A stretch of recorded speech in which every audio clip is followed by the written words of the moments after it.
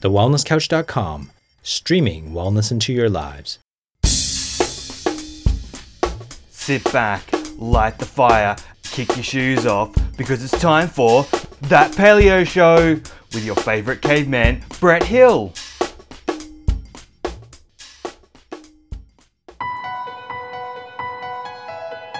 Hey everyone, do you have life insurance? If not, it's probably something you should be thinking about, because it's a really important topic and something people often overlook. But you know, one of the things I found when I went in to get life insurance is I started looking at all the stuff that was covered and how much I was getting charged for life insurance, and it made me start to wonder whether the amount I was paying for my life insurance was subsidising the unhealthy lifestyles of the average person around me. And now there's this really cool insurance broker in America called Health IQ that if you're one of our American listeners, I definitely reckon you should check out. So Health IQ uses science and data to secure lower rates on life insurance for health-conscious people like listeners for That Paleo Show. That includes runners, cyclists, strength trainers, and more, with the majority of Health IQ customers saving between 4 and 33% on their life insurance, which is amazing. So if you're an American listener, see if you qualify and get your free quote today at healthiq.com/paleo. Or mention the promo code PALEO when you talk to a Health IQ agent. Welcome to That Paleo Show, making the paleo lifestyle easy and accessible for everyone. I'm Dr. Brett Hill, and this week we're welcoming back a favourite guest to the show, Dr. Thomas Cowan, MD. He was last on That Paleo Show about episode 180, which was a little over a year ago, and before his most recent book, All About the Heart, came out. So he opened a medical practice in 1985 and has studied Rudolf Steiner's philosophies. He's studied the practices of traditional people. He's been very big in the Weston A. Price Foundation, but is also interested in homeopathy, herbology, many other disciplines, which we're going to talk about today. So welcome to the show, Tom.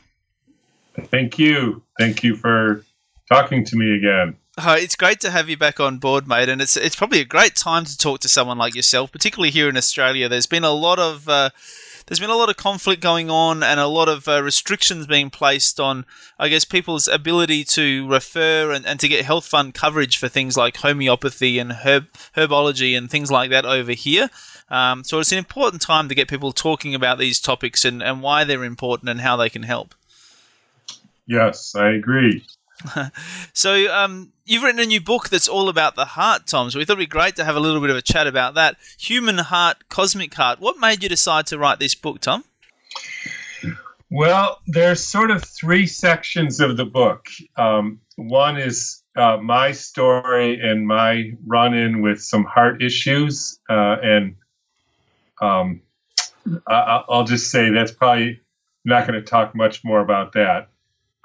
The other two issues, the two biggies, were the first one was I was making my case that the idea that the heart pumps the blood around the body, in other words, the reason the blood moves in the body is because it's pushed by the heart, is basically nonsense, and there's a whole nother way that the blood moves, and there's a whole nother way of looking at what the heart does. So that was the second part. Yeah. And the third part, which I think we should probably talk about today, because even though that part is pretty interesting, but the third part, because there was some very interesting stuff around this just published in the last few weeks, is in conventional cardiology, there's only considered to be one reason why people have heart attacks, and that's because they have a blocked artery to that part of their heart. Yeah. And I wanted to basically shine a light on that theory and to show that while blocked arteries or plaque buildup in the coronary arteries has some effect, and I'm not saying it's not irrelevant, it actually only accounts for approximately 20% of heart attacks, which of course means that 80% of heart attacks, which is, of course, most heart attacks, have some other reason why the people had a heart attack. And the reason that's so important is your general cardiologist doesn't say anything about that to the patients. They say you've got blocked arteries, So we're going to fix them or prevent them somehow. That's the whole shebang, and it's just not true. So let's talk about some of these other reasons, Thomas, because this will be absolutely news to most people listening in who I'm sure have, who've had heart issues, or, just about everyone has either had heart issues or knows someone who's had heart issues, because it is so prevalent. And they would have all heard that same story about the blocked arteries. So, and to say that's only 20%, I mean, that just by nature of saying that suggests that perhaps 80% of people are getting possibly misdiagnosed, or could, there's possibly more information they could find out about this in order to prevent and to treat their heart issues as well. Right. I mean, the point is, though, it's not that they don't have heart issues. They do. And it's not that they don't have heart attacks. They do. It's just that, so for instance, there's a website called heartattacknew.com. I would encourage all your listeners to go to that. And for those of you who are what I call gluttons for scientific punishment, who want to read a 200-page treatise on this subject, there at the bottom of that, there's a print version, and there's a pathologist named Baroldi, Italian, who did autopsies on people who died of heart attacks for 40 years and reviewed basically all the literature that's pretty much ever been published on people who've had heart attacks. And he says quite clearly that his numbers show 41% of people who have a heart attack have a blocked artery. And of those, half of the blockages came after the heart attack, not before. So that's where I got this 20% number from. The reason that's also relevant today more than it was a month ago was, and if I could just put this into context a little bit, the two main treatments in at least the United States for blocked arteries have been bypasses and stents. And let's just look at stents. Stents are a person has chest pain. They go to the cardiologist. He does an angiogram where he puts dye in. He says you have a blockage. He puts a sort of a roto-rooter in there, undoes the blockage, puts a stent or a sleeve in there to keep the artery from closing, and then he's, quote, cured you of heart disease. So in a 2004 study called the Courage Study, published in the New England Journal, I could read the quote from the conclusion, but the study absolutely demonstrated that putting stents in or doing bypass does not, increase the length of time that a person would live, and B, it does not prevent them from having a heart attack, which, of course, are the two main reasons people do them.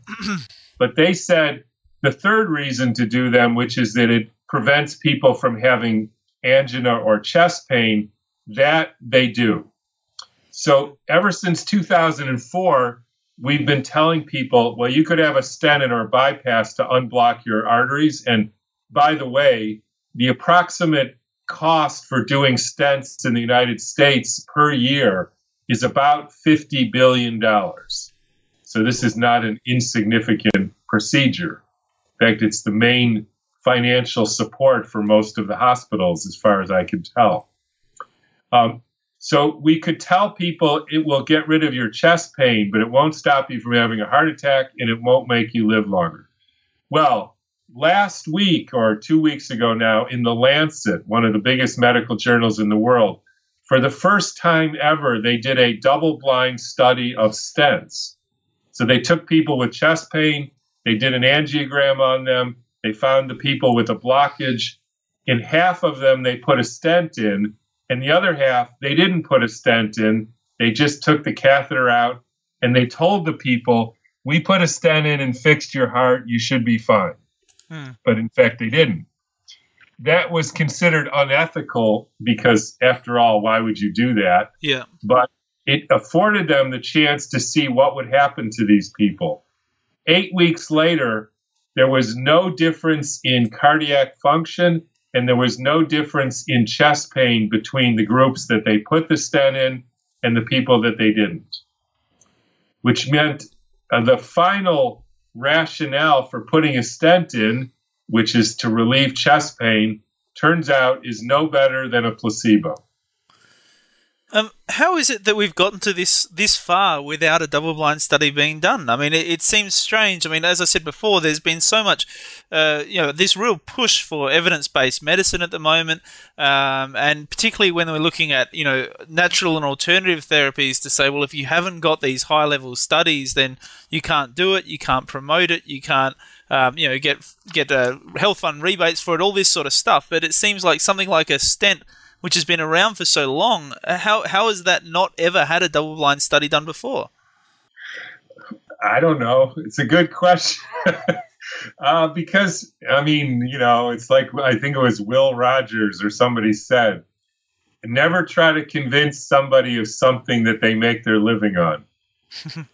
So, this is the backbone of the cardiologist practice. It's the backbone of the reimbursement for the hospitals, and they said it was unethical to do this double-blind study because, look, the people have less pain after you do the stent. It turns out if you just stick a catheter in them and tell them that we fixed it, they have exactly the same amount of less pain. Why didn't they do that? They don't want to know.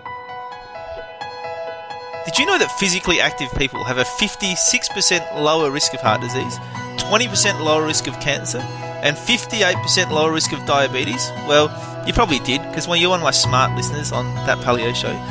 But that's compared to people who are inactive. Don't you think it makes sense then that if you're physically active, you should pay less for your life insurance? Health IQ thinks so.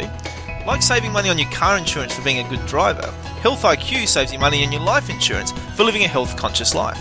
So if you're in the United States, see if you qualify and get your free quote today at healthiq.com/paleo, or mention the promo code paleo when you talk to a Health IQ agent.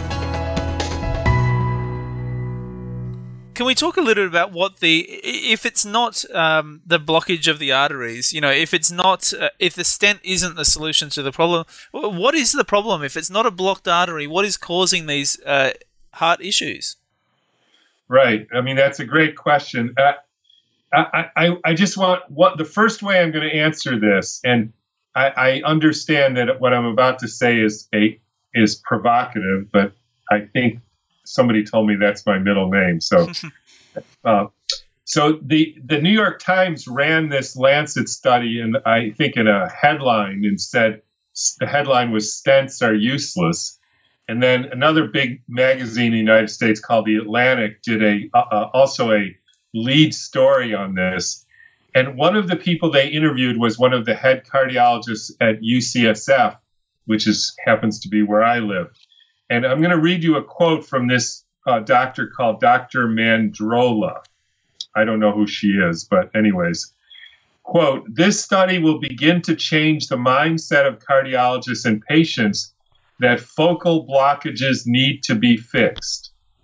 Instead, these findings help doctors and patients understand that coronary artery disease is a diffuse systemic disease.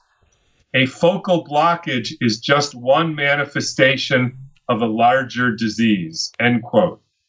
I just want to repeat that coronary artery disease is a diffuse systemic disease. Now, when I wrote this book, I said, well, there is plaque, there is coronary artery disease, but this is a systemic disease. In other words, it's a disease of the entire person. And I'll tell you in a minute what at least three of the major components of that disease are. But the provocative part is, this is the first time in my 35 years in medicine that I've ever heard a cardiologist say that heart disease or coronary artery disease is a manifestation of some bigger picture. And so I would actually ask all your listeners who have heart disease, who have a cardiologist, to go in, bring the Atlantic article in and say, okay, what diffuse systemic disease do you think I have? I mean, is it high cholesterol, even though we know that actually doesn't predict heart disease, and the higher your cholesterol, the longer you live? What is it? And I can tell you, I don't think they'll have an answer. Now, my answer is there's many components of this, but the three biggies are, and this is what I wrote my book about. So one is an imbalance of the autonomic nervous system. So we have two nervous systems, a central and an autonomic or automatic, so to speak, which is divided into the sympathetic and parasympathetic chains. The sympathetic is fight or flight, and parasympathetic is rest and digest. And we know from heart rate variability testing that over 90% of the people who go on to have a heart attack have low parasympathetic tone in the days, weeks, and months before they have a heart attack. Now, this low parasympathetic tone, which means you're living a chronically stressful life, happens because of diabetes. It happens because of insulin resistance. It happens because of being overweight. It happens because of smoking. It happens because of eating a low-fat, high-carb diet. It happens because of lack of exercise. It happens because of emotional, chronic stress, divorces, etc. So that's one component. Now, cardiology is aware of this because they use beta blockers, which block the sympathetic. But I would point out that the research clearly shows that it isn't an overactive sympathetic that causes heart attacks. It's a suppressed parasympathetic. And it's true those are similar, but they're not the same. And so the way to support that or prevent heart attacks is not to block the sympathetic, but a much better way is to support the parasympathetic. So that's reason number one. Reason number two is we're told that all the blood supply to the heart is through these three major coronary arteries. The reality is the blood supply to the heart, like any tissue or any organ, is a rich and varied network of fine capillaries that is much better designed than just having three central passages for the blood to go. It's like a watershed instead of a river. And this is a much more redundant and sophisticated structure than just relying on three major arteries.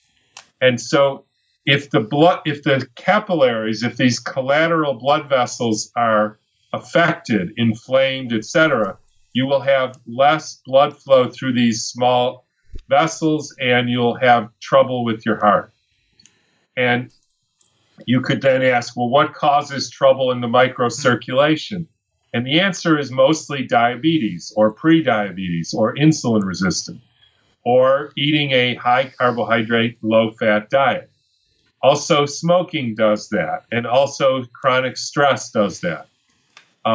Conventional cardiology is aware of this because they give Plavix and aspirin to improve the microcirculation, but that's not the most effective strategy. The most effective strategy is to not have it in the first place, which means eating a proper heart-healthy diet.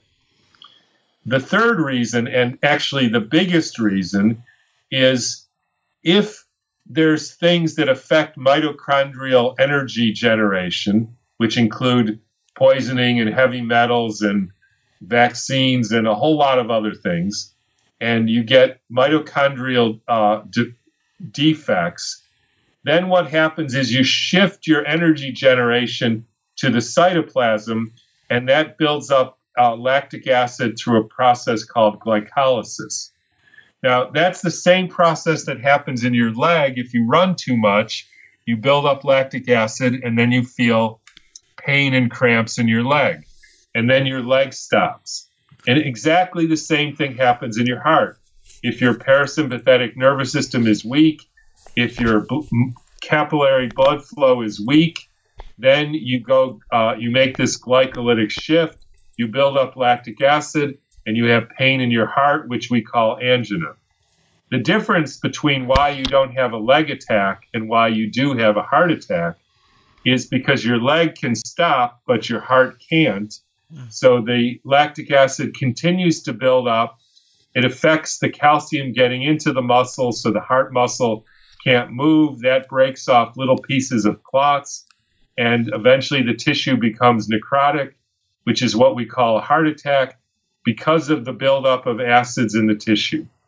And that process describes exactly what happens when people have angina or heart attacks, much better than any other description that I've ever heard. That's fascinating. That has just blown me away, I reckon, because that's a totally different description of how the heart works to, I guess, anything I've heard before. But at the same time, I have heard it all before. In that, when you talk about the rich networks in the heart and the the capillaries and all that sort of stuff, it's stuff that we know, but we just perhaps have never heard it described in that way. Right. And again, if you want to see it, I always say to people, don't take my word for it. Go to heartattacknew.com, go to frequently asked questions, the riddle solution, and you will see what a normal blood supply to the heart looks like. And then the next question to ask is, why did your cardiologist draw it as just 3 arteries with no capillaries? So I don't know. You should ask him that. But my guess is because that was a way to try to convince you that all the blood flow must come from these 3 large vessels. I can tell you that nothing could be further from the truth, and that the integrity of your blood supply, or what this Dr. Madrola was talking about, is this is a diffuse systemic disease of deterioration of your microcirculation. That's exactly what happens with diabetics or pre-diabetics. And that's what's causing blood flow problems to your heart. Much more important than the blockages in your artery, which the body easily does its own bypass. So are we now starting to look at the heart, I guess, maybe a little bit like we now look at the brain, where we used to think that the brain was a very static thing, and that if a particular pathway got damaged, then you would lose that particular ability. But I guess now we understand that the brain is a lot more dynamic than that we have this neuroplasticity, that it's able to adapt and evolve and to work around, and actually the body is far more intelligent than we gave it credit for. Are we now sort of thinking the same line of thinking with the heart, that maybe it is actually more intelligent than we gave it credit for, and it is able to adapt to those blockages much better than we realized? Yeah, that's one way to look at it, and that reminds me of, there's not a whole lot that I learned in medical school that I still either remember or believe. But the first day of medical school, I still remember the guy, I don't know who it was, gets up and says, always remember that the dumbest kidney is smarter than the smartest nephrologist, kidney doctor. And if you think about it, even a failing kidney knows how to take what you've eaten as a carrot and absorb the good part and excrete the bad part, more or less. I mean, a normal kidney does that easily. Even a sick kidney mostly does that. And yet, if you ask a nephrologist to do that, they have no clue. The best they can do is put you on dialysis, at which time you'll probably get dementia within no time. So they don't know how to do that. So I think what you're saying is the heart, like any organ in a human being, is much wiser and much more sophisticated and has much more of a redundant backup system than conventional medicine or science gives it credit for. And that's a fundamental problem with medicine, because we're often intervening and trying to, quote, fix things that either don't need to be fixed or are fixed in the wrong way. Because if the body is going to do its own bypass and then you go and open up the vessel, you're going to collapse that collateral circulation and make the person more vulnerable to damage to their heart in the future. And again, amazingly, that's what the studies seem to show. No protection from future heart attacks from stents or bypasses. So if then stents aren't the answer, and if cholesterol-lowering medication maybe isn't the answer, then what is the answer? I mean, for someone who feels like they've got maybe a genetic predisposition to heart disease, maybe they are heading in that direction, maybe they've already had a heart issue and they're wanting to try and reduce the risk of that happening again. What can people do? Well, the first thing I would do is get my book and read it. That may sound self-serving, but I outline an entire strategy to do just that. So the first thing is to eat a truly heart-healthy diet, which is, I think you're a fan of the paleo approach, and it's similar to that, which means good fats, modest protein, lots of vegetables, lowish carbohydrates. So that's the first thing. Yeah. Second of all, to do movement, or some people call exercise, in a way that strengthens your heart and improves the microcirculation. There's also a very interesting technique called EECP. That's like Eddie, Cat, Paul, which is essentially passive exercise. So if you're a heart patient and you can't do strength training and can't really get yourself in shape, you can do 7 weeks where they essentially put balloons on your leg, sync it up to the EKG, and squeeze the blood up to your heart, which will drive angiogenesis in your heart and give you a new capillary circulation. And in the United States, over 80% of the people with angina get relief for up to 7 years from just doing that simple sort of pneumatic strategy. So that's the second. And then I outline in my book, there's a heart medicine called Strophanthus, which has an active ingredient called waba'ine. And it's essentially a bioidentical hormone in a plant form. And it does 3 things. One is it supports the parasympathetic nervous system. 2, it improves the microcirculation. And 3, and probably most importantly, it converts lactic acid into pyruvate, which then breaks the cycle, because pyruvate is a food, not a poison. And it completely changes the course of angina and unstable angina and MI, heart attack prevention. So those are the 3 biggest areas, or 4: diet, exercise, EECP when indicated, and Strophanthus. And so if people want to try and take this sort of approach, Dr. Thomas, I mean, obviously they've got to be, mindful. We're obviously definitely not allowed to, and wouldn't want to encourage people to just go straight off of their medications, or to do any of this without consulting with their doctor. But obviously, if you want to take this sort of approach, then finding the right kind of doctor is going to be very important. Someone who is open to some of these more alternative approaches. Do you have any recommendations for people about, about half our audience is in Australia, about half is in America. So, in each of those locations, how they can go about finding a doctor who might be open to helping them with these sort of solutions?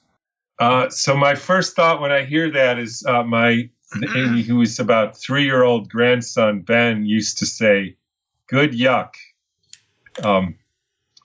So I don't know if that's a good enough answer, but the fact of the matter is there's very few cardiologists or internists who are really aware of this issue and how to treat it in a different way. In fact, that's one of the reasons I wrote the book, because besides these no-fat vegan diets, which in my opinion don't work in the long run, there's very little out there in a kind of holistic alternative, if you will, way of treating heart disease.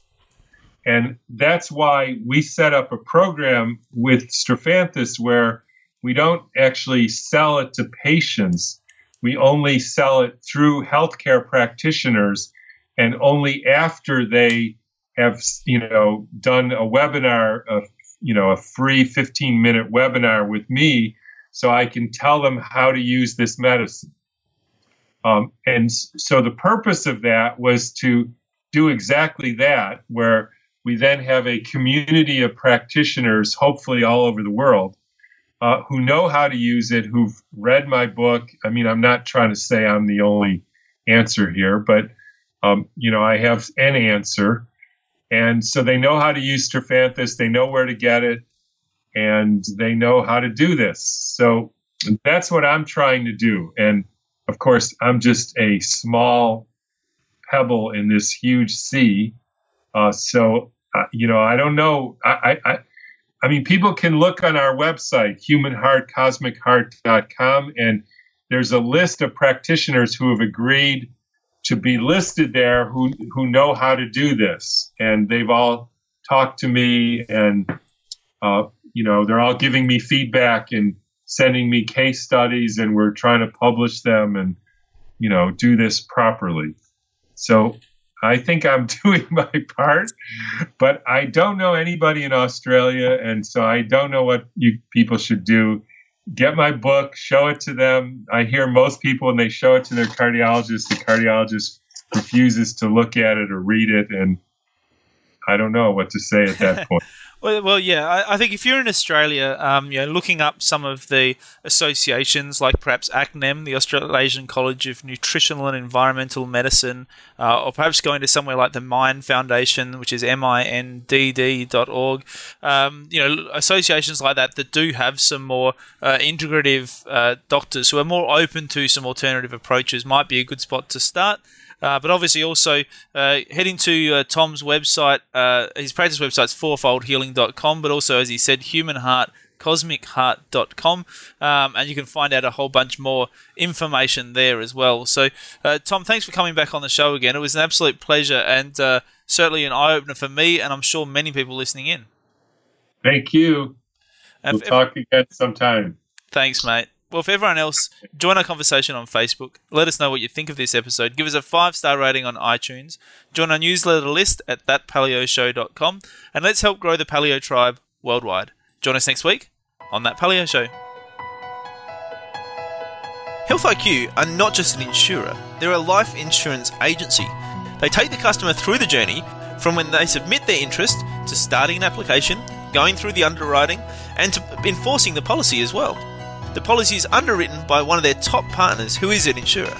So if you're in the US, see if you qualify and get your free quote today at healthiq.com/paleo, or mention the code PALEO when you talk to your Health IQ agent.